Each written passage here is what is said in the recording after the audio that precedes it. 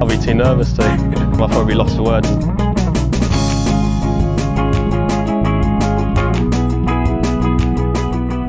Hello and welcome to this week's Lost for Words podcast. I'm joined as ever by Jason. Jason, hello. Good evening, Tom. How are you? I'm good, mate. How are you? Marvellous. That's it. That's what we like to hear. Two lacking events in terms of field quality this week, but one, especially on European tour, we've had a good bit of fun breaking down between the two of us, haven't we?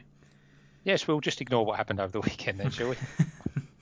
Well, we can talk about that, but I just wanted to introduce the week's work first. Yeah. I mean, I love this. There is a little bit of my heart that goes into this because the Kenya Open used to be the opening tournament.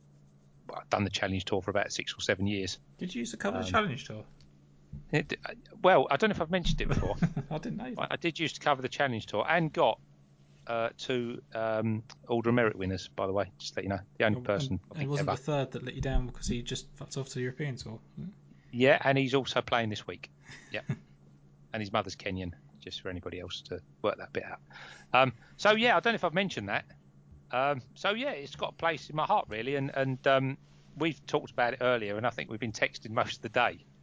And it's actually quite exciting. So despite the fact there are no massive names there, this is a great tournament. And it's a tight course, and the greens are a bit wafty. And they're very enthusiastic over there about golf, and this looks brilliant. This we've been talking about it, and I think we're getting more into it by the minute, but it's time to record and we can't look at it anymore. I think it's one of those events where, despite the fact that it hasn't got the star quality of it, there's still plenty of respectable players in it. There's still plenty of people that we're interested in, and at the end of the day, it's a lot more open, which makes a lot more enticing picks, if you like. But let's just recount, obviously, the past weekend at Qatar. Had a lot of chances back and forth over the week, really. Jeff Winter was a 36-hole leader. You put him up, didn't you? Yeah, he was actually on the score that would have won if he'd had just stayed there. But, that's not the way. You can't do that, can you? So, Kitayama went backwards and forwards. Our friend Campillo kept threatening, kept coming backwards. Guido, obviously, that you put up.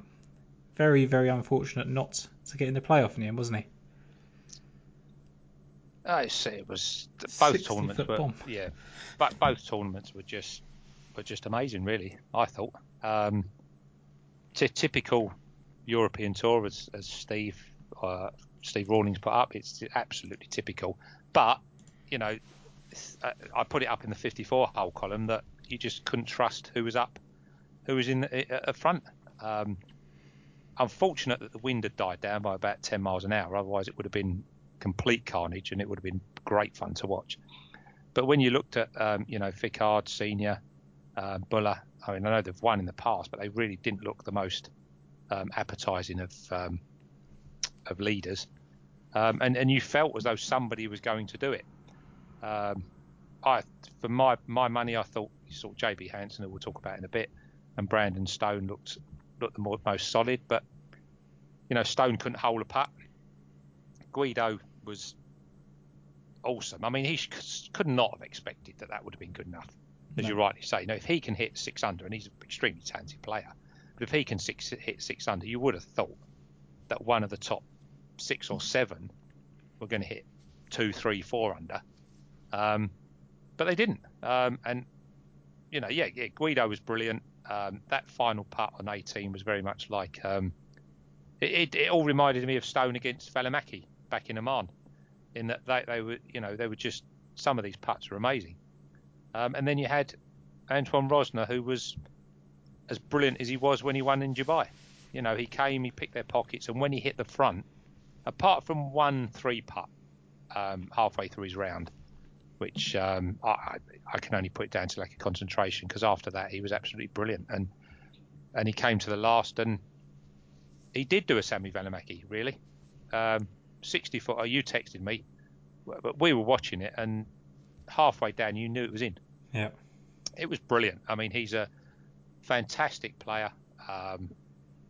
Seems to have, unlike a lot of his compatriots, seems to have a lot of balls in front. Yeah, there was some eye catches there, and Rosner's going places, isn't he? Without question. And as is Guido, continuing his fine run. So fair play. You've got to get it done, and they both can. So brilliant. It's weird as well with Rosner, as you look at him, he's 29 years of age, isn't he? He feels like a bit of a late bloomer. He only turned professional in 2016, so he's only been pro for 5 years. He's won 4 times since the start of 2019 now, across the Challenging European Tour. 2 decent wins in the European Tour as well. It's not like they're Mickey Mouse fields. He's third at Valderrama, which obviously catches your eye. Yep. 10th in the Italian Open. He's had another second, didn't he, in Mauritius, back in 2019 as well. We should have got. In fact, when you look at it, we should have been on, shouldn't we? Really? Yeah. It was one of those ones that kind of the price. The way I looked at him is like, and I think we sort of summed it up with all of those in front. It's like they're all fair enough, but you kind of had to be really confident in any one of them to do it. And for some reason or another, I wasn't in Rosner. I don't know why, really, when I look back, because there's nothing to suggest he shouldn't have. He's played brilliantly throughout the Desert Swing, hasn't he? 16th, 9th, 26th in those quality of fields. Very interesting that I'm always putting him next to Adrian Naus. And Naus always seems to be same price or shorter. But Rosner is proving, there's very little weakness. When he gets it going, he's an absolutely fantastic player. And you'd really, he's doing it everywhere. He's doing it where length counts. He's doing it where you have to be a bit cute. He's just very good at finding greens and a very, very good putter. So, yeah. Good job he's pulled out this week then. Give everyone else a chance. Yeah, he's a cracking player, and let's hope he carries on. We've said it a thousand times, haven't we? And they go missing, but he looks proper, doesn't he? Yeah, he does. And the trouble is, like we say, we so often it's easy to sort of deal in absolutes, isn't it? And he's going to go on and do this, and he's going to contend in this, and you just never know. He could end up being a 6-time European Tour winner and never really make any impact anywhere else. Someone like Hugh Slough or something like that, it's a steady career and very promising. Rafael Jacquelin is his compatriot, for example. De Buisson, turned up on a great stage, Ryder Cup player, but obviously different circumstances have led to a bit of a downfall. But it's really exciting.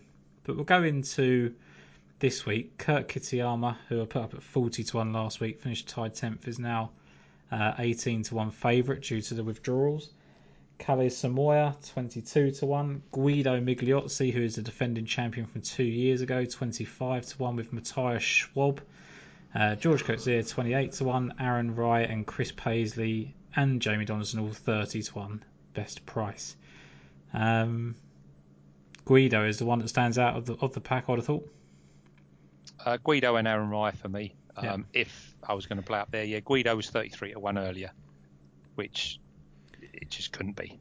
I don't see how we could be bigger than someone like Schwab, who continually lets you down on the greens. So I mean, if you got that, then that's a cracking play, isn't it? I mean, look, Qatar form and Kenya form look absolutely spot on. I mean, Migliozzi obviously played well over the weekend. You've got Gangjit Bhullar, was 5th, I think, last year in Kenya. Obviously played well over the weekend. Kalle Samoya, he played well until he just faded away late. Nicholas Lemke, again, was top 15, I think, last year at Kenya. And again, he was top 15. Qatar came late there, didn't he? He's going to win at some point. And key to them all is some fantastic tee to green play, and they're going to really need it here. It's tree lined. It's not easy. The greens can be a nightmare if you're not used to them. So you're really going to have your tidy game right on the ball, and the form looks as though it carries over. Absolutely. So Guido. What more do you want? He's won there. He could have won at Qatar, and he's got very little to. Very hard to oppose him, other than the fact that he's defending champion, and they're very excitable over there about their golf, and we'll see what happens. But 33 to 1 was too big.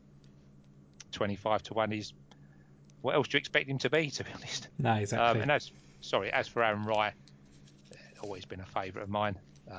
Absolute demon. iron player, brilliant on the greens. Didn't do a lot in 2016 here, but I won't worry about that. It's absolutely completely different class now. Won on the other course in Kenya 2017 when they changed it. Very, very early on in the year. His mother's Kenyan. Again, like his short game won it for him. We'll see what happens. He's had a blowout at Qatar after being at, top 20 at the workday is obviously different class. And this will suit him far more. So yeah, they're I can't put them up at the prices, but for me, Guido and Aaron Rai, absolutely solid around here.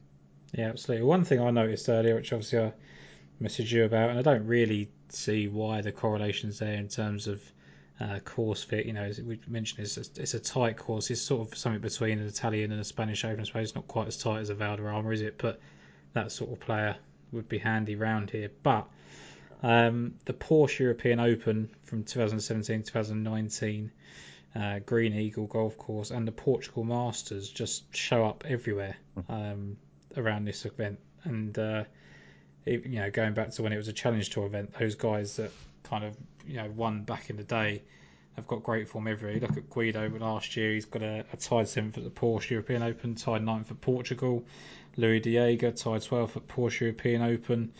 Bernd Ritthammer, who will come on to a bit later, but he plays incredibly well at this event and tied 2nd in Porsche European Open and T9 in Portugal as well. Lorenzo Gagli has played well in Portugal. Jens Farbring's got a T5 in the Porsche Open, T12 in Portugal, and had a couple of second place finishes in this event, even when it was at a different course as well. Niklas Lemke, who you just spoke about, T6 in Portugal, T9 at the Porsche European Open. Jackson Bra, Veerman, both tied 8th in Portugal. Liam Johnston, 8th here in 2019. And then T14 in Portugal, T22 Porsche. I'm not going to keep going on. Sadier, 4th and 6th in both. Yep. McIntyre played really well here on the final day last time, 2nd in the Porsche European Open. So there's plenty there. And it goes on further than that. I've got about 17 post-it notes of all the different people that have done it, and I'll just be labouring on a point. But basically, those are the kind of courses that really flagged up to me. And the person that you mentioned in what you were talking about there was Niklas Lemke. He's been showing up for quite a while now, hasn't he? It's not like he's just plays well at this event. He's played pretty well for the last, God knows how long, really. And yeah, I just really like his chances. I just think that he's got that form in the courses that I want him to play well in. And he just seems to be, I don't know what it is. He just seems to be hitting the form at the best time. I mean, he's got 4 top 11 finishes in his last 4 events. I know they've gone sort of before and after Christmas, but he was tied 9th last week in Qatar, T8 in Golf in Dubai Championship, T11th in Joburg, which I think South African has a bit of a link here. Top 10 at the Showdown, tied 6th for that Portugal Masters last year. He just does everything for me that I wanted him to do. I know he's only 33-1 and it's a non-winner and he's not young, but you can't have it. You can't have a massive price on someone that's playing that kind of form in a pretty weak field. I mean, the last 3 times he's picked it up, he's been 33rd, 34th, and 18th in approach, so he's hitting his irons well. And yeah, I just really like his chances this week, so he's my first pick of the week. Yeah, I think he's got a tremendous. I mean, he is a little bit short for me, but yeah, I absolutely see it. I mean, you mentioned your events, and I perfectly agree. Yeah.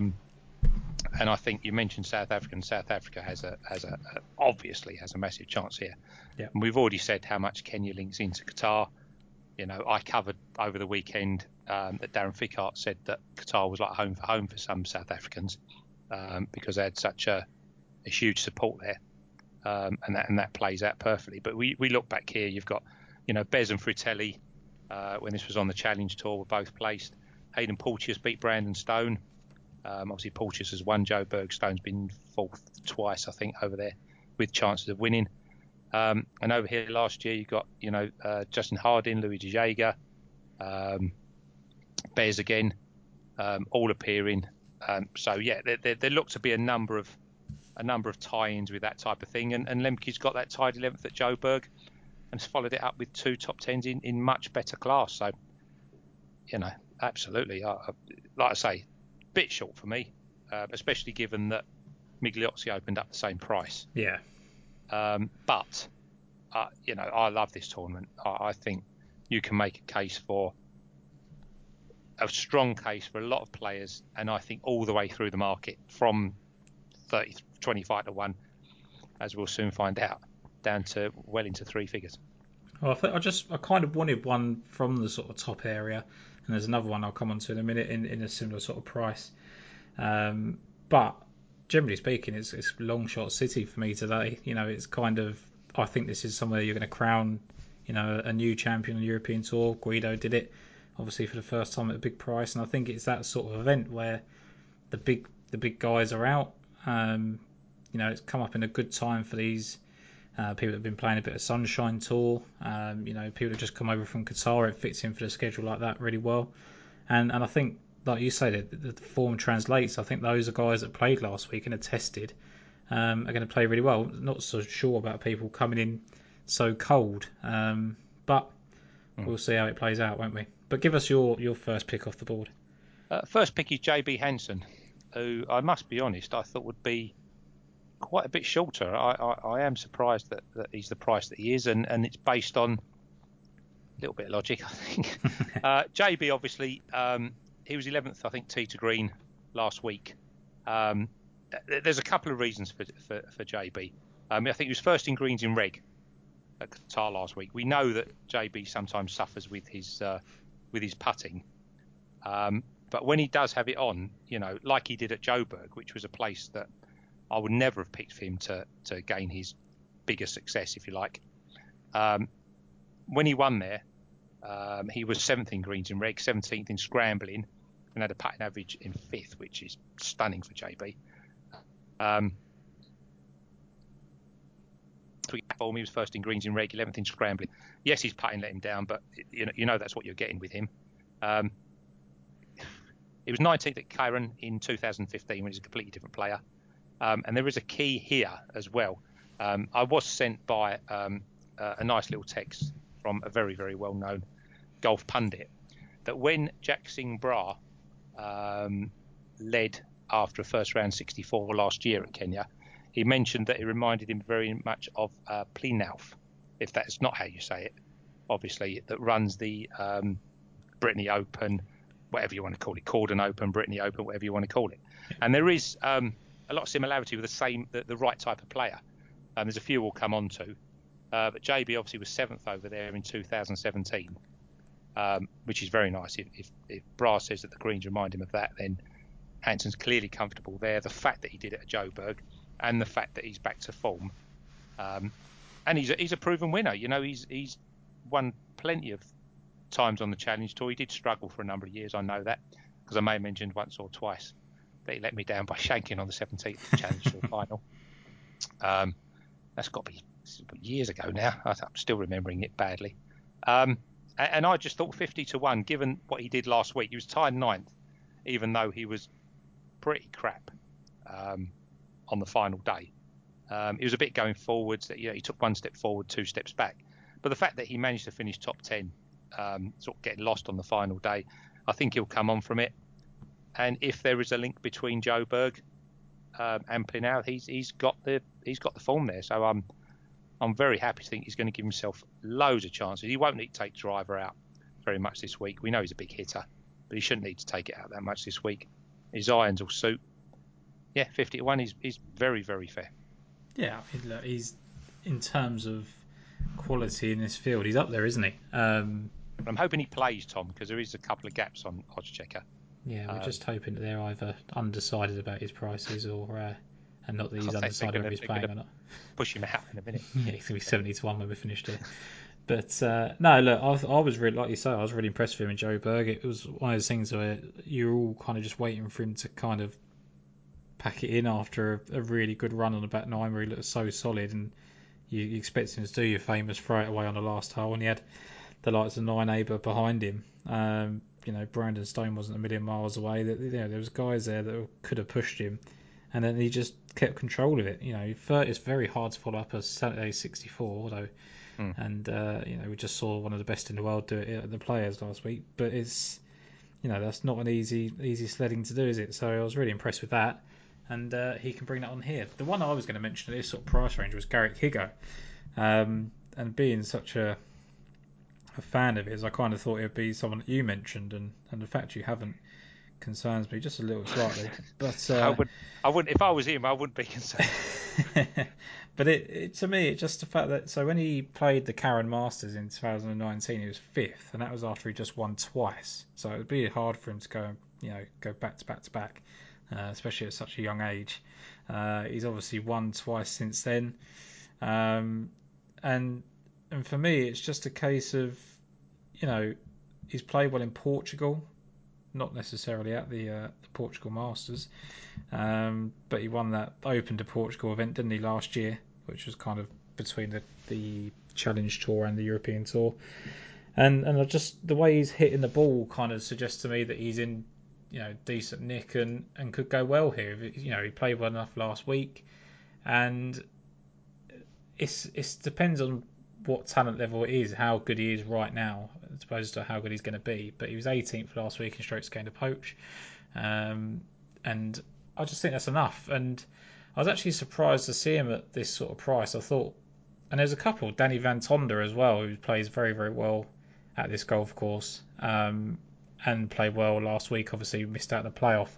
I thought those guys were going to be sort of like unbackable prices, and they're actually surprisingly not. So there'll be two to keep an eye on. But I kind of went past them, and earlier on, I'm pretty sure that you mentioned him earlier, Gaganjeet Bhullar. I'm sure there was some 100 to 1 about him this morning. And the thing I liked about him, Jason, as I said to you before we come on, was that he was one of the few that didn't go backwards over the weekend. He actually did his best golf, over the weekend. Pair of 68s, unfamiliar territory for him, winning at this sort of level. And he wasn't afraid to give it a go. He had Darren Fickhart, who we know is very experienced, but struggles at the best of times. He had the likes of Guido and Rosner making charges, and he was just sitting there playing his game. I think was it fifth here in 2019 he was. Yeah. So I thought that was, when I saw him at what I thought was maybe 100 to 1, I can't remember now exactly what he was, but that sort of price was silly. So if he goes out to something similar to that on the exchange, I think there's still some 80 about in one place. But at 66 to 1, he's now into the price that I'd kind of expect. He opened up at 110 to 1 on Bet365 this morning. So that was the kind of thing that caught my eye. But for me and you, I think it's very much in the triple digits now, isn't it? Are we triple digits? Yeah, I think we are, aren't we? We're going to for mention Louis De Jager, didn't we? Yeah, we are. Diego, I think, class-wise, just because he strikes the ball beautifully. Yeah. I can't remember why we said no, but but we did. Just a thing about the link between Plinau and Kenya is, I think we said Josh Geary, didn't we? We did. Josh Geary doesn't do a lot. Anywhere. But he was obviously, we'll talk about this a bit more in a minute, but he was second behind Sebastian Haiseli at Brittany, and he was also top 10 over here. So, these 4 courses or 4 or 5 courses that we've mentioned, I think there is just a massive link between it. And when you take, as we always do, we can always tell where, Sergio's going to play well or any of the top names. But it's when you see those, and we'll do it at the Honda in a minute, I think, when you see those players that just turn up at the same tournaments and don't do a lot else for the rest of the year, they're worth looking at. And Geary is another link between the two. So yeah, it may well be worth just looking at all that. But yeah, sorry. Yeah, no, but that's the thing, is that the thought process there is that you look at the guys that you don't expect to be up there. I mean, we wouldn't have expected Guido Migliozzi to perhaps be up there last time, but Arnaus, Harding, Langask, Wiedenhout, people like that weren't a big surprise. So it's easier to look at the guys that, why were they there? See if you can find any sort of clues from the likes of Josh Geary. Why was Liam Johnston there? Where's Buller come from? It's easier to go and work your way backwards from that than it is to try and get all. Jose Felipe Lima plays exceptionally well at this golf course, and not very many other places. So it starts to whittle down where it is that you look for. And that was a process for me. My next pick, and I'll be completely honest, I've never actually seen him play golf, and I'm not entirely sure how to pronounce his name. I'm going to do you in a minute, but it's Andre Liza.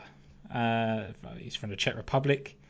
The last 2 events he's won on the Challenge Tour, and one of them was obviously the Challenge Tour final. He hasn't been able to play since, I'm assuming, because I think the cards didn't get reshuffled yet, whatever it is that needed to happen. But, he's a guy, he's not even young either, but he'd gone 4th at the Italian Challenge Open, 1st at the Challenge d'Espagne, 1st at the Grand Tour final. That's his last 3 events. And the thing that really gave me a bit of hope was there was those 2 events as we came out of lockdown, wasn't there? The Austrian Open, Euro Bank Open, that had a kind of mix of these sort of guys that are in this field. And he was 44th in the Austrian Open, which was respectable enough, for he had a bad 3rd round, but he was actually 13th in that Euro Bank Open. And for me, that just kind of caught my eye, because it's one thing, winning at the Challenge Tour level, but if you've had no signs of them doing it in sort of bigger company, that's kind of off-putting. But he opened up with a 65 in that Euro Bank Open, which I think put him either in second. Yeah, I think he was second behind Oliver Lindell that first round. Mighty Oliver Lindell. And he had a second round 73. I think he must have realised he was kind of had a chance of in the lead, but he bounced back really well at the weekend, kept that 13th place finish. And we spoke, didn't we, about these guys kind of translating the form from the Alps Tour, Pro Golf Tour, Challenge Tour, whatever. As long as they keep it up and keep the momentum in a short space of time, then it's kind of signs of a different thing. And since 2018, he's won twice on the Pro Golf Tour, he's won twice on the Challenge Tour, and he's now got a chance to present himself at this stage. If he plays really poorly this week, and then he has another event and plays really poorly, then you might see that he's found his level. But for now, I think you're kind of beckoning on the potential of what he could be. He can win decent company. I think at the grand final, it was I'm trying to think who it was that he was ahead of. Alexander Knapp, Christopher Blomstrand, Julian Brum was in that. Not the greatest names, but Matt Ford has played on European Tour. I think he beat Richard Mansell in Spain. So there's a couple of guys that have made their way onto the European Tour, and he's sort of edged them out already. So that was, for me, was enough to catch my eye at 100 and 125 to 1. Yeah, I agree. I've got somebody else of a very similar vein later on, and I absolutely agree. You need to be on when you can. Like you say, I mean, look, Guido's a 2-time winner, and you still managed to get 125 last week, and now you've got to take 25. So you want to be on these players. It's part of the enjoyment of the game, isn't it? Is spotting those that come through. Obviously, you try and back a winner when you can, but I wouldn't say it's fun trying to determine whether Justin Thomas, Rory McIlroy, Colin Morikawa is going to win. It's nice if you get the winner, yeah, but it's certainly not as interesting as something like this, where you can make cases for players previously sort of unknown. It's the same argument we had it at the last major with Ben, where we discussed about being on somebody at 250, 275 to 1. And then the week after being on at 66, and people saying, "Well, you've missed the boat." Well, you haven't missed the boat. You're trying to get, you're trying to be there, that potential at that price early. And so if your man, suddenly finishes 8th this week, obviously next week round the same course, don't forget, because we're double-handed at the same course. Yep. He's not going to be 150 to 1, is he? So no, because he's now shown what you suspect he can be, so you reevaluate. So this week you want 100, and you can get 100 and a little bit more. And that he finishes 8th. You're not expecting 150 again next week. You're going to say he's finally showing, okay, he putted well on tough greens. He's 50. That's fine. Then you assess at 50. It's absolute. It's a nonsense argument, and I really don't understand it. And fair enough, yeah. You want to be on if 3-figure prices. You don't need a lot on. You win a lot. Stuff it, yeah. Well, Yeah, you're either going to no, you'll never look stupid for backing a triple-digit golfer. To me, like if you know what you're getting with that player, there's a reason they're 3 figures. They're not a favourite, and you've gone all in on them, really confident. You've picked a guy who's got a lot of potential. Doesn't work out, you chalk it up and go on to the next one. Simple. But it's not 3 figures where they're exposed like I don't know, a Rickard Karlberg or Kjeldsen. To be honest, he played really well a few weeks ago. But they're not totally exposed. You're banking on the potential that there might be 150 to 1 this week, but next year in the same event could be Guido, could be 25. There might be 1,000, but who cares? You're not backing Rory at 8, are you? No, absolutely not. Well, look, my next two are, one of them's, well, they're both 200-1 actually. So, and I've got one more to mention at 150. So, did you want to go on to your next picks? Yeah, I mean, to be honest, this is like we said before. I think it's a fantastic event. Maybe not in terms of quality, but fascinating in terms of the type of player that we got. I mean, Jorge Campillo, back last week. Yeah. He's the same price this week, despite the fact that he really could have been quite easily inside the top 10. Stephen Brown's got that Portugal form and also has the 7th over Brittany in 2016. Can't putt, and I think you're going to perhaps need to here. Jordan Smith in this class is 60 to 1, but he's another one that can't putt. But we said earlier, we're just waiting for these guys to show something. If they can at least, have their iron game, but come inside the top 30 in putting average, we're going to be on the next time. But unfortunately, they're not doing it at the moment. But my next one, I'm going for a recent podcast interview in Dale Whitnell. Yeah. Dale wants a course like this. He's not a big hitter. He's a very, very tidy player. I think he was 5th in driving accuracy and 4th in greens in regulation last week. He generally is very accurate. He's gone a little bit since his sort of, decent finish. I mean, last year, I think we were all watching it, weren't we, during lockdown? There wasn't anything else to do. No. So he played very, very well close house, obviously get the top 5. But he played a lot better throughout Portugal and places like that. He was to use Skyler's term, he was better than field average, which in this case might absolutely be fine. I know that yourself and Mr. Coley pulled out a link between the Cyprus Open and Qatar last week, and quite rightly, and actually Garrett Kigo was tied 3rd there. You were quite right to do that, and therefore, as we think Qatar links into here, which it does, he's tied 6th over there is absolutely fine. And I just thought he warmed up really, really well last week at Qatar. The accuracy stats are perfect for around here, and then we get a bit more convoluted. Firstly, if we go to Joburg, where he was, better than midfield, he was 22nd stroke gained approach, 25th in around the green, and 12th in putting. Cyprus, we've discussed, he was 11th in strokes gained approach, 27th around the green, 13th in putting. Those figures are going to be absolutely fine around here, and I think this is the sort of course that will suit him. You got the link to Brittany, right? You might lead me here, Tom, to be honest with you, because I've got arrows everywhere. He was tied 8th in Brittany in 2019 behind Sebastian Haiselli, who was tied 4th in Kenya in 2016.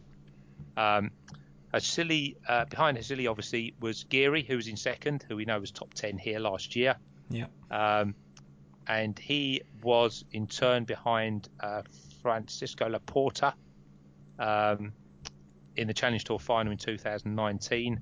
And in tied 4th there was Jack Senior, who played well last week until he realised that he was on camera and couldn't hit a green for love nor money. Or make a putt. There's links everywhere, to be honest with you. He won the KPMG Trophy in Belgium, tied 3rd there was Senior again. I just think where he plays well could link him really, really well with this course. The form lines, I mean, Laporte comes into it in a little bit as well, behind another player for the week. His game will suit this course. It's a matter of how he putts on what can be grainy and tough greens to read. But he's a demon short game player when he's right. He's not going to be left behind. I just thought this was a chance for him to sort of get back on the sort of place runway again, and just add another, top 10 and hopefully a top 7, top 6 to his repertoire. I think 17th at the Alfred Dunhill, 28th at Qatar reads perfectly reasonably well. And I think the course is going to suit even better. So, yeah, Whitnell at, 110, something like that. Yeah. I mean, you mentioned him last week, I think.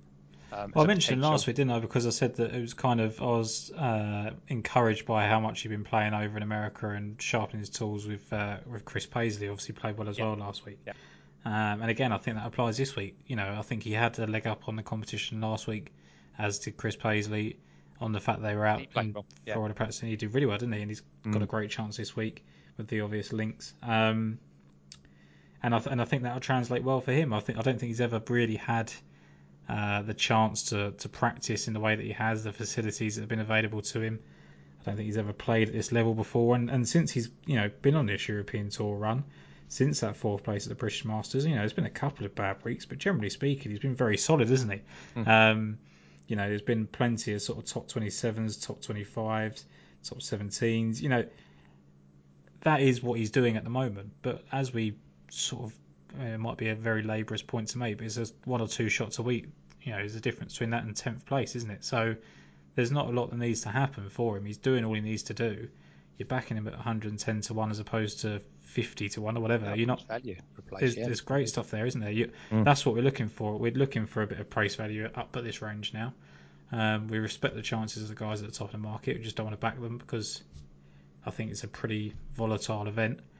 And a golf course that we don't see that often on the European Tour, so it's hard to get a real gauge on it. And I think there's plenty of value at this end of the market. Another player that I was kind of thinking about earlier, and I just wanted to confirm what I was thinking about, and I haven't actually said this name to you yet. Richard McIlroy. Oh, he played well last week. He was tied 5th last week, wasn't he? Yeah, he played well. In Qatar, which is the last time he played well was actually the Alfred Dunhill, which we're talking about the South Africa link, was in tied 25th before Christmas there. And when you look back, he had that Porsche European Open win, which obviously I like the link to, and that field was pretty good, wasn't it, that week that he won? And I know you can't take too much from this, but in the field that he beat was Paul Casey, Matthias Schwab, Patrick Reed. Bryson famously blew up on the final day and didn't shake his hand, did he? So he had a decent scalp there, but that was a week after he'd won on the Challenge Tour as well. So I think the fact that he can kind of carry that form over, the fact he's got that Porsche European Open win, the fact that he's played well in the SA Open, tied 3rd, he generally plays pretty well at these type of golf courses. 7th in Joburg, as you've mentioned a couple of times. European Masters has popped up a few times as well. Just if he can carry on the form that he showed last week, which we're expecting that will happen, I thought it was a reasonable price at 150 to 1. Absolutely. Yeah, absolutely. He played really, really well last week. Putted well when we got the chance to see him. Yeah, I'm with you. I'm fine with that. He didn't do, because he shot that Open at 65. I'm concerned there's not enough sort of improvement in him. No. We know what he is, don't we? Yeah, you know what he is. Yeah. But, if he finishes top 7, you don't care, do you? I mean, the guys that I've got coming up now, one of them who has basically disappeared off the face of the planet, not place of the planet. And then another guy that's got a bit of potential still. But I just thought there was enough there at 150s. I know you've got another pick here at 175 to 1, 150 to 1-ish, and I like him as well. Hold on. Got I can't. Yeah. Oh yeah, because the other fella's even bigger, isn't he? That's it. Oh word, is he really? I can't. Oh God, he is. Right. Anyway, okay. So the one for the week, and the one for your notebooks is Lars van Mihal, is it? Myhill. Really, looks an absolute improving.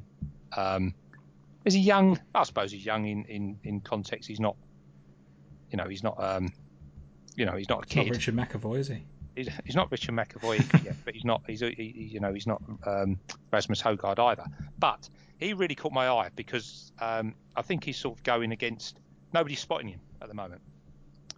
Recently tied 7th at the Joburg Open reads absolutely awesome. And then last week, that top 15 at Qatar really is a sort of a result that I didn't expect him to have. I'm trying to find his stats, and I've lost my bit of paper, Tom. So fill in Well, while look, I'm but in doing the last 15 weeks, he's the 2 times he's made the cut. He was 9th last week in strokes gained approach, and he was 3rd 15 weeks ago, whatever that was. I'm guessing that event you just mentioned there. He was 3rd in the field with his irons there as well. So when he's playing well, that sounds stupid. When he's playing well, he hits his iron wells. When he's made the cut, it's because he's been led by his great iron game, and he's got the kind of things that link into this event. Yeah. So he found 8.5 strokes on the field at Joburg, which was a very decent field. He found 9 shots on the field in approach at Qatar. His putting looks reasonable enough. I mean, it's not great, but it looks reasonable enough given that he's obviously still learning his way through. Bit of sort of convoluted form, if you like. Jackson Bra, who we've mentioned, and I think we're both waiting for him to sort of do something special on the tour. I certainly am when he comes back. We've mentioned him and how he has related it to Plenau, or Plenau, whatever you call it. He won the 2018 Red Sea Little Venice Open on the Alps Tour. And for anybody laughing at the Alps Tour, Guido Migliozzi won twice in 2018 and once in 2017. I'm just laughing at the event title there, Little Venice Open. Yeah. And we've also got, obviously, Adrian Naus and John Smith has played on there. Antoine Rosner's played on there, and there's plenty more. So this is a really good development tour. But anyway, Jackson Bra won 2018 Red Sea Little Venice Open. Lars won it in 2017. Blah, blah, blah, blah, blah, blah. Where are we? He won on the Challenge Tour from Haiseli, who we've also won in Kenya, and we've also linked into Josh Geary, who was played very well here, and over at Plenau as well. 3rd was Francesco Laporta, who also has form in Kenya, albeit a different track. He links in very well with the Dale Whitnell and the Sebastian Haiseli. His 7th in Joburg is fantastic. You've got Hayden Porteous and Brandon Stone, I've already mentioned, 1st and 2nd over there. He's about to strike, I think, at any point, and I really like the fact that he's got 14th in what was probably a better event last week. I would have thought. Yeah. He looks to have the game. He looks to have the ball striking ability. And I just thought 175 to 1. Was too big for somebody who I think we haven't seen. We don't know what he can do. Let's put it like that. He's a multiple winner on the Challenge Tour. I think, in fact, when he was 7th in the Joburg Open, obviously JB Hansen won that. Brandon Stone was tied 4th. So we know exactly what we get in there. Darren Ficard was 11th. Your man Nicholas Lemke was 11th. It doesn't take a great deal of imagination to think that he can really do something quite special. He does well. He's done well in Italy on the Challenge Tour. That can be quite tight. Matt Jordan won that, so we know. And Anton Rosner was tied 4th there. So he's a year in front of Rosner in terms of experience, if you like. But he's very much the type of player that catches the eye, similar to a Rosner or an Arnaus, where they've learnt their game. They've won on the Alps Tour. They've now won on the Challenge Tour. And he's stepping up on the main tour, and he's doing very well. When he was 3rd in Slovakia in 2019, my next bet, Reece Enoch, won that. And Josh Geary was 2nd. So Geary doesn't turn up in very many places. Dale Whitnell was tied 3rd, by the way. So he doesn't turn up in very many places, but when he does, there are huge links to this Kenyan event. And 175 to 1, be on, because if he's a top 10 this week, he's going to be 50 next week. And that's it. The thing is, as well, you say that about the fact that he's, in terms of experience, he's ahead of Rosner. Rosner's 28 years of age and Lars van Meerhout's 26. So yeah, but but what I'm saying is there's still things to come, you would like to think. And so when people look at some of these names and they say, oh, okay, he's won a couple of times on the Challenge Tour, he's won on the Alps Tour, etc., but he can't do it at the next tour. Well, he hasn't really had that much of a chance to do it yet. He's just had 1 year basically wiped out because of the pandemic anyway. So you're talking about the fact that he hasn't done anything between 21 and 24. It's not a big window, is it? These guys take time to figure things out. He's won twice on the Alps Tour, 2017, 2019, then won again on the Challenge Tour 2019. That's an improvement in itself. And now he's kicking on and finishing the top 14, top 7 in the European Tour events as well. Yeah. So for me, I think it's a great pick. I think the fact that he's had those 2 great showings with his irons, that's something that we use Tour Tips for, is to try and find the guys that are hitting their irons well. It's all right to go and look at the season-long events of who hit greens and or whatever, but you want to see who hit the best approaches last week, and it gives you some clues into what to expect, doesn't it? I think it's significant that this comes obviously just a few days after Qatar. I think you want to be, I think we've always said, and I think players have always said it when we've interviewed them, it's very hard to find, if you've got a problem with your irons or they're just not feeling right, unless you're Justin Thomas and you find something halfway through a tournament, it's very, very difficult to make an adjustment. You're on a plane for one day and you've got 2 days left. You can't do it during tournament play. So you do want to come here with confidence in your irons. And I, as I say, I think given the fact that we're playing exactly the same event next week, really, I don't know who else is going to enter. You really want to start, by the way. Yes. You really want to be keeping an eye on these kids and just seeing just that slight bit of improvement, because them turning up again next week. Who was it that mentioned that he didn't particularly like it when it was the same tournament twice? Was it Dell? Horsey, I think. Oh, was it Horsey? Yeah. He didn't particularly like it, and you can understand that for a seasoned professional who sort of is used to the routine of packing your bags and off you go and blah blah blah. Yeah. But I think these more inexperienced people are going to really, really appreciate it. I think this week is a massive hint to next, and if somebody like Van Meehow or your man even show in the top 25, but can be in the top 15 of ball striking, it's a huge hint for next week. And I'm really happy to put him in. I haven't said it very well. I won't say my argument very well, but I've been rushing today, so that's what you'll get. We can always summarise it, can't we, and put it in a couple of tweets or whatever towards the end. But at the end of the day, the name's there. We can. You've given enough reason, I think, for it. It's convinced me. So there we go. My next 2 are 200 to 1. The first one's Bernd Ritthammer, who has possibly one of the best names in golf.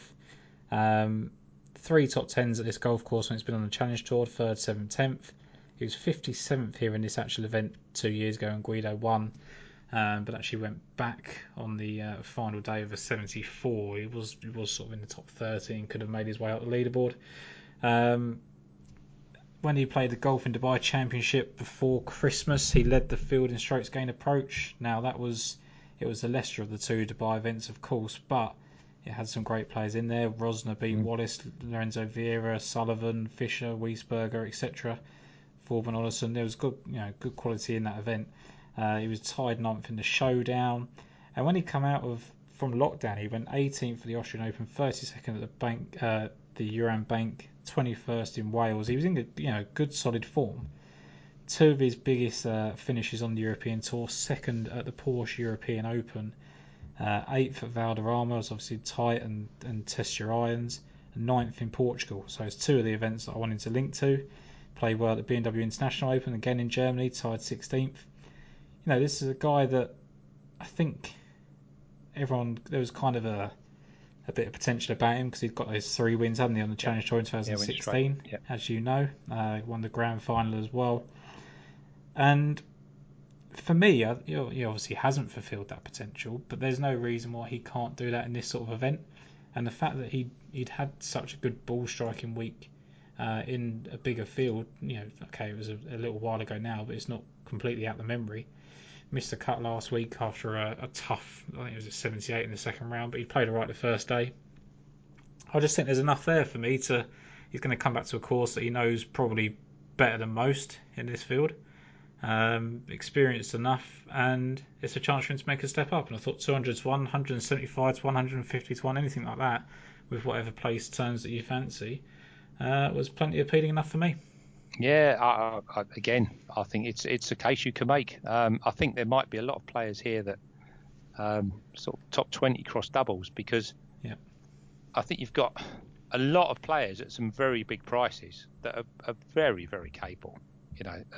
If they perform, between their average and their best, are gonna be top 20. And as we say continually, it's the role of a ball or a bad lie or something like that makes a difference between coming 15th and 6th. Yeah, it's a fair argument. I can't argue with it. Yeah. Talking of capable, Gonzalo Fernandez Castaño. He's obviously a player that we know is capable of winning at this level. He seems to have kind of put his career to a halt by trying to go out to America and making it, but that's what everyone wants to try and do. That's the ultimate goal. You've got to strike while the iron's hot. But what is it? Is he a 7 or 8 time winner on the European Tour? I think it is. He's won plenty. And I just like him for this event. I just think that it's something that he plays well in. He's finished second at the Portugal Masters before. He's played well in South Africa multiple times. And the last 3 events he's made the cut. He was first in the field in strokes gained approach last week, and he's been 22nd and 4th recently as well. That was 78th in the 3rd round last week, which kind of threw him backwards. But, for me, it's kind of, there's enough with his iron game to suggest that he's coming back to a bit of form. His recent results have kind of shown that, in the fact that he's making cuts after years of not doing that. I think he withdrew from the Showdown, which is no great qualms considering he was probably going to miss it anyway. Missed the cut of the Alfred Dunhill, but otherwise 35th SA Open, 30 Joburg Open, 39th Italian, 33 Scottish. He was doing enough, and that 14th place finish at the Portugal Masters last year, as I said to you earlier, Jason, is his best finish since 2018 on the European Tour. So it kind of, to me, suggests that he's getting close to something that is like his best. I don't know if he'll ever get back to that kind of earlier form, because I think the game's probably moved on from his type of skill set, hasn't it? He's not a guy that is, brilliant, off the tee or anything like that. He's got a tidy game, but 7-time European Tour winner. There's not many people win this field that can say that. And if those links are any good in terms of Portugal and the European Open and things like that, then I think he's a fair price at 201. It's another one, isn't it? I absolutely agree. He played better than he might do, than his form might suggest. Yeah, like 30th at Joburg and 35th in the South African Open, 33rd in Scotland, as you say, 14th in Portugal. It's tiny to get that up to a top 10. I mean, It really is. I mean, I'm not convinced that obviously he could still do it. I mean, he isn't Lee Westwood, is he? He hasn't dedicated his life again to that. But we've seen flashes of brilliance from Graham McDowell when the tournament is correct. It's very hard to argue strongly against somebody at that price. You might not see it, but it's very, very hard to argue against it. And like you say, you want to stick him in these top 10, top 20 doubles. He's another one that's really should be suited to this course. Since he's been making cuts, he was a person I really liked. I really supported, on the European Tour back when I first got into it, because he was the kind of guy that, obviously from that form, he was winning. 2011, 2013 2012 was kind of when I was getting into it, and that's when he was kind of at his peak. So he was always there. He had his little dust up with Simon Dyson, didn't he? Which I don't think he's ever quite eclipsed and moved on from. I think he still talks about that, which is maybe testament to what we're talking about with him. But this is a guy he's finished 10th in the US Open. He finished 3rd at Bay Hill during that run in 2013. It's been a long, long time since he's been anywhere near the player that he was. But I just think that the fact that he led the field with his irons last week, and he was 22nd and 4th during those 2 South African events, suggests to me that he's dialed in with that part of his game. And when he gets like 40 and 45 and 50 years of age, and it's kind of on the greens that way you kind of let it go, and that's obviously what's affecting him because he's not putting the scores together. He can get hot with a putter every now and then. That's literally what you're relying on at this kind of price. Most of these guys down here at these odds either can't hit a driver or can't putt, and they can do something in between elsewhere. So if I've just got to rely on him getting streaky with a putter, which is what the stats suggest on Tour Tips, then I'll take my chances at 201. Absolutely fine. Yeah. Any others for you in the Kenya? Rhys Enoch. Yeah, you did say that, didn't you? I did say that.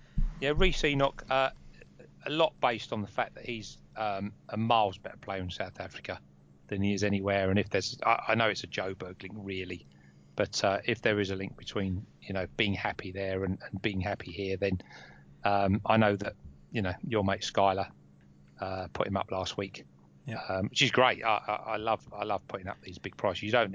You need one every year and a half or something, don't you, to make it worth it. I like the fact that when he won in Slovakia, we've already covered it earlier.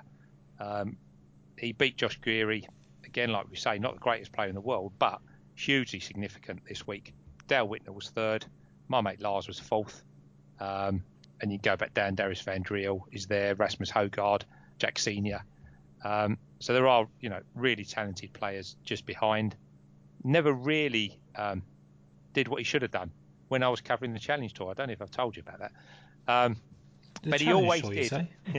But he always did perform down in Africa. We mentioned last week that obviously his wife comes from there. Won very, very recently, won the Kit Kat Pro-Am. He beat Burmese.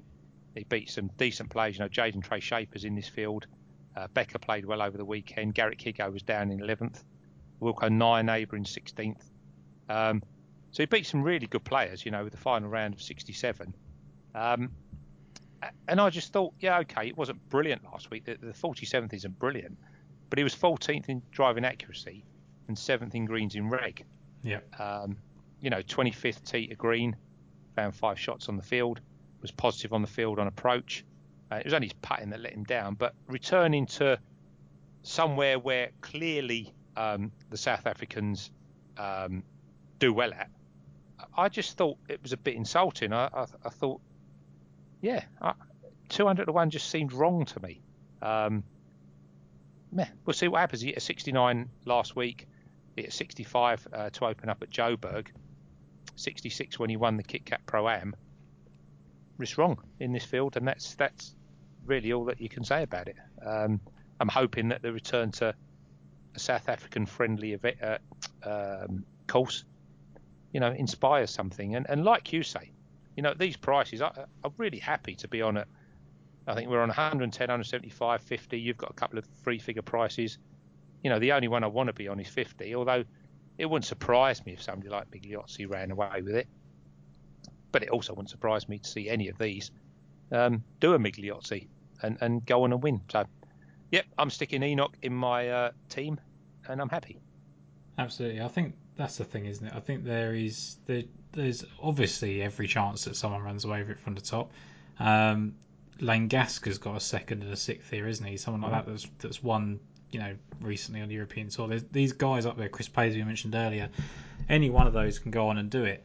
But we don't really need to tell you that. We don't need to point those people out. If there was one that was making a really compelling case that we thought was too big, we'd tell you. But they all, have done what they need to do, and they're that price. So for me, it's find the ones that we don't necessarily think of and give you those. Let's go on to the Honda Classic, shall we? Which I actually found quite a tedious event to get into, really. It didn't help by the fact that the field strength continues to weaken. We've got Daniel Berger, who we're obviously very big fans of, at 11 to 1, and Sung Jae Im at 12 to 1. Then it jumps quite big to Joaquin Niemann at 20 to 1, Westwood 22s, Adam Scott 28s, Shane Lowry 28s, and Russell Henley 30s. I've got one name from there that kind of stood out to me, which doesn't normally. But any of those make appeal to you? Not to me personally, no.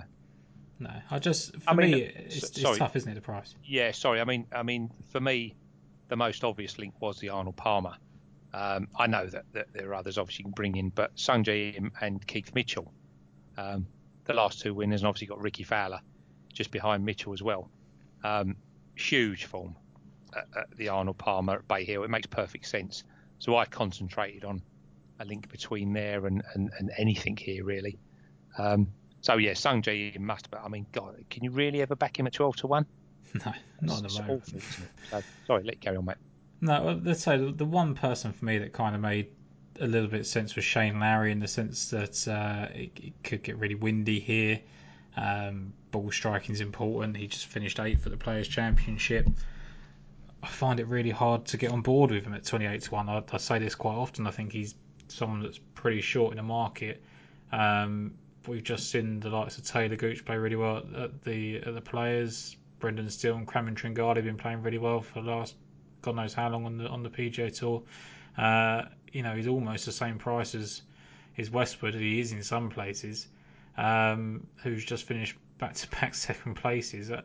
It's a tough price to look at, but he was just the one that kind of stood out for me when you remove him from the odds of the likes of Immenberger. I mean, Joaquin Niemann's 20-1, and the Sony Open is obviously a big link into this, so we know he does play well in the wind, but there wasn't really much to get excited about at the top of the betting for me. I found it very difficult. I mean, we were talking earlier, and I had a list of players, and I had to tell you they weren't playing. I think 8 of them or eight of the 12 are not playing. So yeah, it's very, very difficult. Like I say, I mean, full respect to the top. Like, do you want to be on Lowry at 28? Do you want to be on Sungjae Im at 12?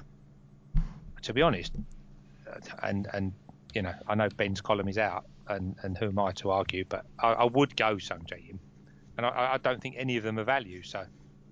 Well, there was that thing, wasn't there, where you could back him at the start of the year. They did the defending champions betting, didn't they? And Sungjae Im was 33-1 or whatever it was for this event, and everyone took that up.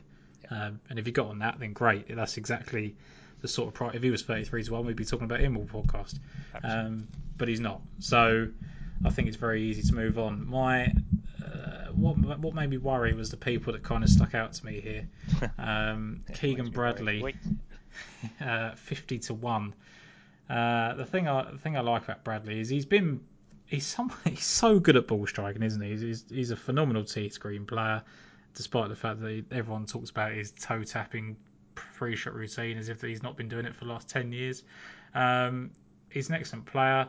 In terms of the last 15 weeks, he leads the field in strokes gained approach. 28th and 42nd last 2 weeks, 15th and 25th 2 weeks before that. And his current form, he's just finished 29th at the Players, which was he started with a 70, so he's actually 11th after that. He's actually got worse over the weekend. But at the Arnold Palmer, he was 7th after round 1, 26th, and he shot 64 on Saturday to be in 4th place. And even with a 78 in round 4, finished 10th there. And I just think for me, there's so much to like about the fact that he's kind of stringing events together, because he's a sort of player that we know wins quality events. He's won a major, he's won a playoff event, he's been up there in WGCs. He is absolutely superb. It's just the putter is always going to let him down at some point during the week. But when it's as tough as it is here, and it can do and can get really windy, I think that his ball striking prowess will come to the fore. And for me, that was enough to get on board at 50-1. That's fine. I know you don't like him. It's not that I don't like him. I've just got there's quite a well-known columnist that has a different name for him. That's what I'm going to say. He's very, very frustrating. You know he's going to miss 4-footers, don't you? But playing okay. Why not? It's just that kind of field where he looks. Major winners do well here, don't they? So they do. And older ones, don't they? Yeah, incredibly, he's a major winner. So there we are. Well, you just look at his wins. He won the PGA Championship 2011, WGC Bridgestone 2012. He won the BMW Championship against Rose in a playoff, which I remember very well because I had Rose in a double with Fitzpatrick. So that was frustrating for him to come back form then.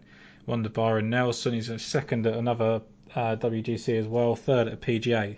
He's top draw. He's just not consistent. Unbelievable ball striker. Yeah. And that's all I'm looking for this week, because none of these players in this event are actually solid putters. The ones that were really solid putters are not anymore. Ricky Fowler isn't as good at putting as he was back in the day. Poulter literally doesn't know which putter to pick up every week. Strangely, people like Lee Westwood look like better putters at the top of the market. But who knows? For me, that was the first name that came to my mind, is Keegan Bradley, which scares the life out of me for the rest of the event. So I'm going further down the field after this. Yeah, I think we respected the chance of Matt Wallace, didn't we? We did. Obviously he's got those bits of form at the Arnold Palmer. We know he likes the wind. Multiple winner. I know on the Alps Tour, which is several leagues below this. But yeah, he's you know what I mean? If you put don't go back Shane Lowry. If you put Shane Lowry up at 28 and Wallace up at 55, especially at, top 20 at the Arnold Palmer could have been better. Top 10s at Abu Dhabi, and obviously in Dubai. The Scottish Championship is a league below this, but it doesn't really matter. He's going to like conditions, and yeah, I thought Wallace at 55 was potential. I just wasn't sure. There's so many there. I couldn't have Doug Gim after he got really disappointed felt quite yesterday. Sorry for him actually over the weekend. That was a shame. He's playing well, isn't he? Yeah, you've been putting him up, to be fair, earlier on in the year at much, much bigger prices. The market's caught him, haven't they? Benny Ann obviously can't putt despite the fact he's got his claims. Doesn't like water. Fratelli showed something last week, didn't he? Yeah. Which was pretty good. There's a handful of names here. Really I think difficult. Keimer plays well at this course. Yeah. Mackenzie Hughes has obviously had that close run here. Luke List plays very well here. Alex Noren we spoke about has got a third place finish here and played okay at the Genesis. All decent prices, all decent win players, all decent ball strikers. It's just the win equity on them isn't great. So I'd rather go down the field and try and pick someone up at a bit of each way value. Yep, let's carry on going. The first name I come to is Patton Kizzire. He's just on an unbelievably consistent run of golf for someone that isn't generally known for consistency. I mean, he hasn't missed a cut since the Safeway, which is the first event of this new season, which was back in September, I think it was. 13th September was the last time he missed a cut. He had a 7th place finish in Hawaii, which correlates well here. He's got 2 other top 11s this season at the RSM Classic and the Houston Open, both sort of a bit wind affected. Just finished 35th at the Players. He's got that win in Hawaii. He's got that win in Mayakoba, both of them playing in wind. That was enough alone for me to kind of like him. He hasn't got the best of form at this event, but he's got experience. And I think we've seen in the past that it isn't so much that you have to have top 10s and top 20s here before you've got a win. You just need to have seen it a couple of times. At the end of the day, there's so much water on this event that you can ruin a score very quickly, a bit like what we saw at the Players' Championship when however many it was at the top 20 in the world missed the cut. It's one of those sort of events. So for me, we know he's a multiple winner. Not many people in the field can say that. He has got a 26th place finished here back in the day. So for me, that was enough at 80 and 90 to 1. Again, it's really, really hard to argue this week, I think, on both tournaments. If you come up with an argument for somebody at 80 to 1 and bigger, I really find it hard to argue. I mean, normally you can go, I'm not happy with this about his game, etc., etc. But yeah, I'm not going to argue. I think if somebody put up 6 players and they were all 3 figures, absolutely. I think both events have been dealt tough withdrawals, and that's just made it a bit more wide open for everybody. And you might not get the kind of prices you hope on these players. I mean, James Hahn is a player that every time he's sort of 300 and 400 to 1, people put him up because he does win. He's striking the ball incredibly well. And he's played okay here in the past as well. He's 90 to 1. There's a guy here that you like at 80s and 90 to 1 as well. Richie Werenski. Yeah. Caught the eye massively at the Arnold Palmer, which, quite frankly, I keep saying I really think that the link there, especially as it's, these tournaments have been brilliant the last few weeks. The schedule's been great this time. Yeah, forced to have them in this order, and it leads up to the Masters. They've been absolutely outstanding. Proper tournaments, proper weather conditions, and you've really had to play well to win. And Werenski really, really caught the eye when he was 4th at the AP. I know he faded a bit towards the end. You go back to other tough tournaments. The Farmers opened up 269s. The American Express 69, 68, 65. He's not going to be the most winning of players. He has won at Barracuda. It wasn't the greatest of fields, but that is in wind. He's 3rd at Mayakoba. Again, it's windy. St Jude, he's got format. He's top 5 there. Mexico and Colombia on the Corn Ferry. Texas, the Wyndham, that's something you quite like the look of. Yep. He was just behind the likes of Simpson, Nah, Shane Lowry, as you talk about. It's I'm not saying it's clutching at straws, but I just felt if he's found something especially at the Arnold Palmer, which is, like I say, a tournament that I really like. He led scrambling there. Whether he can do it again, who knows? But having hit a career best 17th here last year, the final round of 69, I just wonder if he'll take that confidence through. I know he didn't do particularly well at the Players last week, but I don't think that's particularly going to bother him. Different event completely, isn't it? Yeah, so class-wise, absolutely completely different. So 80 to 1, 90 to 1. These are where I start my card. It's not tilting at windmills, but it is hoping that he plays at his best, and if he does, I don't see any reason why he can't contend. He's got the form throughout the last couple of years, so yeah, give it a go. He's a person that always catches my eye in these sort of events. Slightly shorter this week than I expected him to be. Wesley Bryan, it's 125 to 1. Won the Heritage, short, testy trap with your irons. He's been fourth here in the past. We actually led through the first 36 holes. He's been seventh at the Valspar. He won in Mexico on the Corn Ferry Tour.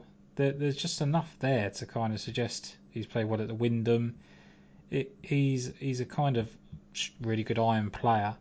Just finished 32nd in Hawaii, sort of 2 starts ago, and he was a player that was on a decent trajectory until he got a wrist injury and he was out for a long, long time. He's great. He's so capable of putting in a low score. At Hawaii, he shot 4 rounds of 68 or better and got better over the weekend. That was just a very low scoring event. He's just someone that I would mention at his price. My main sort of pick other than this is kind of down to 400 to 1 mark, which kind of says everything that I need to know about this event. But yeah, I just thought he was worth a mention. Yeah, absolutely. It feels like that event, doesn't it? It's I think you can. Yeah, I think both events are exactly. So, like I say, I mean, this is a potential. You can really play sort of few across the card, and if you hit it, you're going to hit it big. It does feel like that type of event. I mean, in between, last week we put up Jorge Campillo at Qatar because of his love, purely off 3 missed cuts of his love of the area and of the golf course. And I think Keith Mitchell, I'll put in late now. Keith Mitchell is the same sort of thing, really. Yeah. Experienced enough, rather like Campillo, but obviously he has the win at the Honda, which Sungjae Im has. He has top 5, top 6 at the Arnold Palmer. Again, Sungjae Im has both of those. He's got a top 6 at Houston, at Windy. He's got top 20s at the Sony. He plays okay at Jack's Place. Look, it is the same type of thing. You're going to have to just trust that he can do it. But it's just interesting the way, he won the Honda off a miscut at the Genesis and then followed it up with that top 6 of the Arnold Palmer. He had a miscut at the Heritage, went top 8 at the Wells Fargo, which is obviously always a decent tournament. Missed the cut at Mayakoba and finished top 15 at the RSM. Missed the cut at the Honda, which is a tournament he likes, and then finishes top 5 at Bay Hill last year, which, as we know, was absolutely brutal. And he comes off a miscut tie 44 and 70th to finish top 15 at the Sony Hawaii not that long ago. So he turns up at events that are hard, that are windy. 100 to 1 for a man that absolutely adores it round here. Fine. Thank you very much. Yeah, I think I'll have a. Yeah, again, he'll go in the top 20 doubles and maybe something else on top of that. So, yeah, I quite like him at 3 figures. When's your next one? What's your next one? Mine's not until 400 to 1, okay. So you're free to go. Yeah, okay. This is one we spoke about earlier on. Again, exactly the same. This is purely about horses and courses. Sung Hoon Kang, who nobody has any idea what he's going to do. You know more about him than I do, to be honest with you, Tom. But again, he's one that turns up at the Arnold Palmer. So when it gets really difficult, he's there. I mean, Hatton's, as we say, Hatton's brutal Bay Hill win. He's top 12, top 15, something like that. He was top 10 the year before when Molinari won. I've got not a clue what he's going to do, but he's got the top, the tied second at the Genesis. Really, really difficult tournament. Obviously, he won the Byron Nelson. He was placed at the PGA. I've got absolutely not a clue what he's going to do. But 250 to 1, rather like it was Siwoo Kim you was backing at these sort of prices, wasn't it? Yeah. You know, when nobody really knew what he was doing. But, you know, he's a multiple winner, Kang. He's got form in great events, including windy tournaments. And do you know what? He's got 10th here that he can call on if he wants to. At Houston, he gets beat by Henley. Well, Russell Henley, as we know, he's massively fancied here. Ricky Fowler, we spoke about earlier, but I think he's a bit short. He was just in front of him. Luke List plays well here. He was just in front of him. Berger was 5th. 250 to 1. You know what I mean? It's got to be worth a shekel, isn't it? I think so. The thing and Kane's been someone I've backed him at Pebble Beach and Genesis just on the exchange. God knows what it was, 600, 700 to 1, whatever. Just because I'd noticed that he was working with George Gankus, who's Matthew Wolf's coach. Whether that actually benefits him, I don't know. But it's not at the moment. At the moment, it's not. But you see this with players. They go through all these swing changes and they go through all these miscuts because they're trying to adapt their game. Like we mentioned earlier in the interviews, you don't have time at tournaments to get it right. Eventually, he's going to sort it out. He's a player that you've just spoken about. His pedigree is very, very good. He's got 2 top 10s at Bay Hill where he plays very, very well. We mentioned him there as well. Eventually, you'd think it's going to turn around for him, or he's just going to disappear off the face of the planet. So you've got two outcomes really, and at 250 to 1 in a weak field, you're not really asking for much, are you? Nah, who cares? Absolutely. Oh, do you want me to carry on? Right, we're still reaching 400 to 1 yet. I haven't got to 400. Right, my final one is another absolute punt, which is Troy Merritt. Yeah. And again, you know, he's got the 16th at the AT&T at Pebble Beach. It's difficult. He's got the 4th at the Arnold Palmer just recently. He's won in Mexico. He's got form at St. Jude. He's got form in Texas. He's got form at the Wyndham, which I know you like. We're absolutely... Now we are tilting at windmills. Valspar as well, Florida form. He's a cracking scrambler, which is potentially why he sort of raises up the field. Again, it's another one, isn't it? You know, these players in these events, if it does get difficult, we say it about Christian Bez, don't we? Mm-hmm. You know, he's not going to shoot, 364s and a 65, and nor is he. And it's clear. You can see throughout their profile where it's not that they're better scramblers. They just are less inconvenienced by conditions. So therefore, the standard, 40th that he might get improves to a top 20 when conditions are tougher on other players than he is. Again, 275 to 1. I mean, what's he going to be for a top 20? He's going to be huge. I'll shove him in because he's got the form in the right places, even though he's got crap form everywhere else. On the odd occasion that he turns up, it is in the right places. So, yeah, I'll stick him in.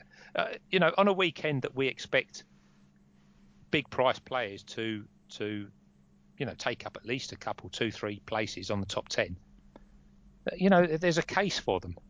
It may not be the greatest of cases, but there is a case for them. And he's a winner, so why not? Absolutely. I'm going to go with my 400 to 1 shot now because it's on the tip of my tongue and I feel like I need to get it out now. Jim Herman.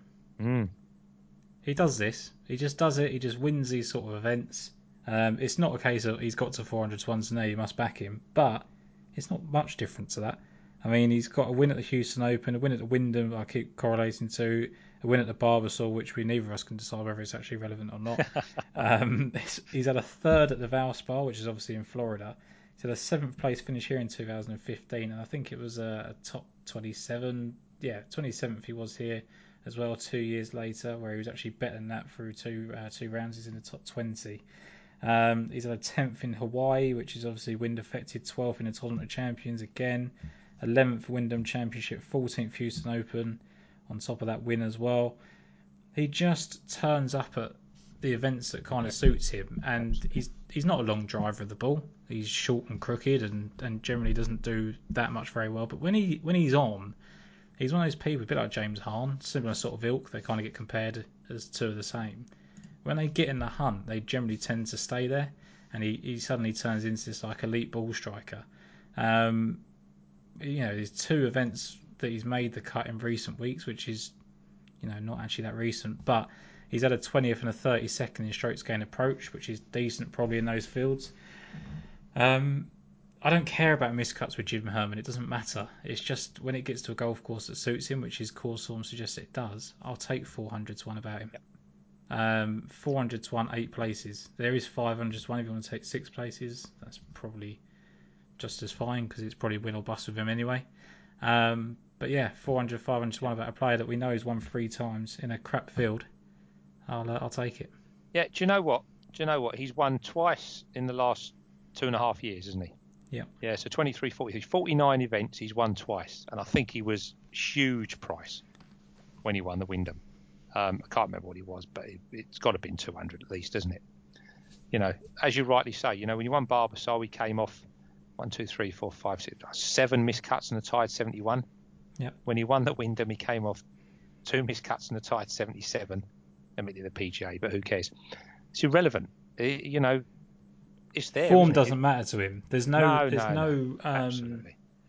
You don't need to see him trending, do you? It's not. There's certain players that you see that finish 30th, 25th, 14th, win. There's certain players that just miss a cut and then win when they're ready. It's the same as Kang, isn't it? It's just, we just don't know when they're going to win. But if they have form at places that might similar conditions may prevail, what the hell, mate? It doesn't. You start getting worried if you think, oh, this is really suiting him, and I'm going to be on at 25s. You're watching all the time. But if you've got a group of players that are, I'm looking at 250 to 1, 275. Might even join you at Herman if I can get, massive price on the exchange. I'm not worried. We know they're all going to play, and if the harder it gets, we know that they are actually going to come up the leaderboard. It might be from 65th to 50th, but it's irrelevant. We're not panicking. Yeah, I love it. Absolutely love it. Yeah, he's had more chance to practice with his mate Donald Trump recently as well, I'd have thought. So that's always a bonus. Yes. He's probably been able to get some pointers off of him. What the hell? It's not a political podcast, so we won't go into that. But yeah, who knows, mate? I think your top 20 doubles. That's what I say on these ones. That's what it is, isn't it? I think it's a perfect event for that. A chance to put Rick Hammer and Jim Herman in the same week. Never happen again, will it? What a week, eh? Yeah. With that, we'll summarise our picks. I'll go first, so I can let you shuffle your paper and do what you do. So I've gone with Nicholas Lemke as a shortish price in the Kenya Open. Don't feel great about it, but I think it's just really hard to avoid the form. A bit like Kitayama last week. I don't want to just be put off just purely on price. Andre Liza or Liza, I think it's probably Liza, Czech Republican. He's won his last 2 events on the Challenge Tour. And 4th before that, and I think we're going to get a chance to see what it is that he can do. You like Lars Van Myhill, and I agree with you on there. And it's Bernd Ridhammer and Gonzalo Fernandez Castano at 200 to 1 apiece to round off my card there. Yeah, Eliza, I hope he doesn't do little. Thank you. JB Hansen, my one from the top, I think he's absolutely rock solid at 50 to 1. We then go to Dale Whitnell, who I think has form that correlates, and I think the course will suit, 110. Lars Van Myhill, who I've got the feeling may do something at some point at 175, and Reece Enoch at 200. So, equal in top 20s or something like that. Yeah. And then, do you want me to do Honda? There you go. Yeah, Honda, Richie Wawrinski at 80/90. Keith Mitchell returning to a place he loves at 100. Kang at, I can't remember his first name now. Kang at 200. Yeah, at 250. Troy Merritt at 275. And you know what? 10 pence each way on the mighty Jim Herman. I'll join. And top 20 across the card doubles as well. Yeah. I think it's definitely a week to do something like that. I'm starting my card with Keegan Bradley, which frightens me, and it's probably not a sentence I'll say again for the remainder of the year, unless he wins here and kicks on again. But he's in there at 50 to 1. There's a handful of players there like Keimer, Luke Lewis, Alex Noren, those sort of prices that could all appeal, but I'm going to go to Patton Kazaya at 80 to 1 as my next pick there. And then, it's all the way down to Jim Herman at 400 to 1. Bit of interest in maybe Wesley Bryan if he gets out to a price on the exchange, but for me, it's all about trying to chase that fourth win for Jim Herman in as many years. So we shall see. It'd be some going if he keeps winning while Tony Finau doesn't. Yeah, absolutely. It's a cruel world, isn't it? Do you know what? Like you say, it makes no surprise if Sung Jae beats Daniel Berger and Lowry and Henley are up there. But it's just got that feeling, isn't it, this weekend? Henley's actually been a player I've been waiting to be in the field for weeks, and he's finally in it, and I've decided not to bet him. But it is what it is. I'd rather take a chance on some of these long shots and just enjoy the week. I think it's going to be an exciting couple of Sundays again, like it has been for many weeks now. I think we've got an exciting build up to the Masters, and I'll just put my feet up and watch 500 to 1 shots try and navigate the water on Sunday. Yeah, absolutely. Why not? That's it. All right, mate. Well, thank you as ever. We'll wish you best of luck, and we'll look forward to. I don't know what we're doing about the scheduling for the Tuesday event. We need to have a chat about that. We just repeat our Kenya thoughts, but change. We could do. We could just put it on tape, couldn't we? And hopefully the prices aren't wildly different. Well, hopefully they are. Actually, it means we've got it right. But we shall see.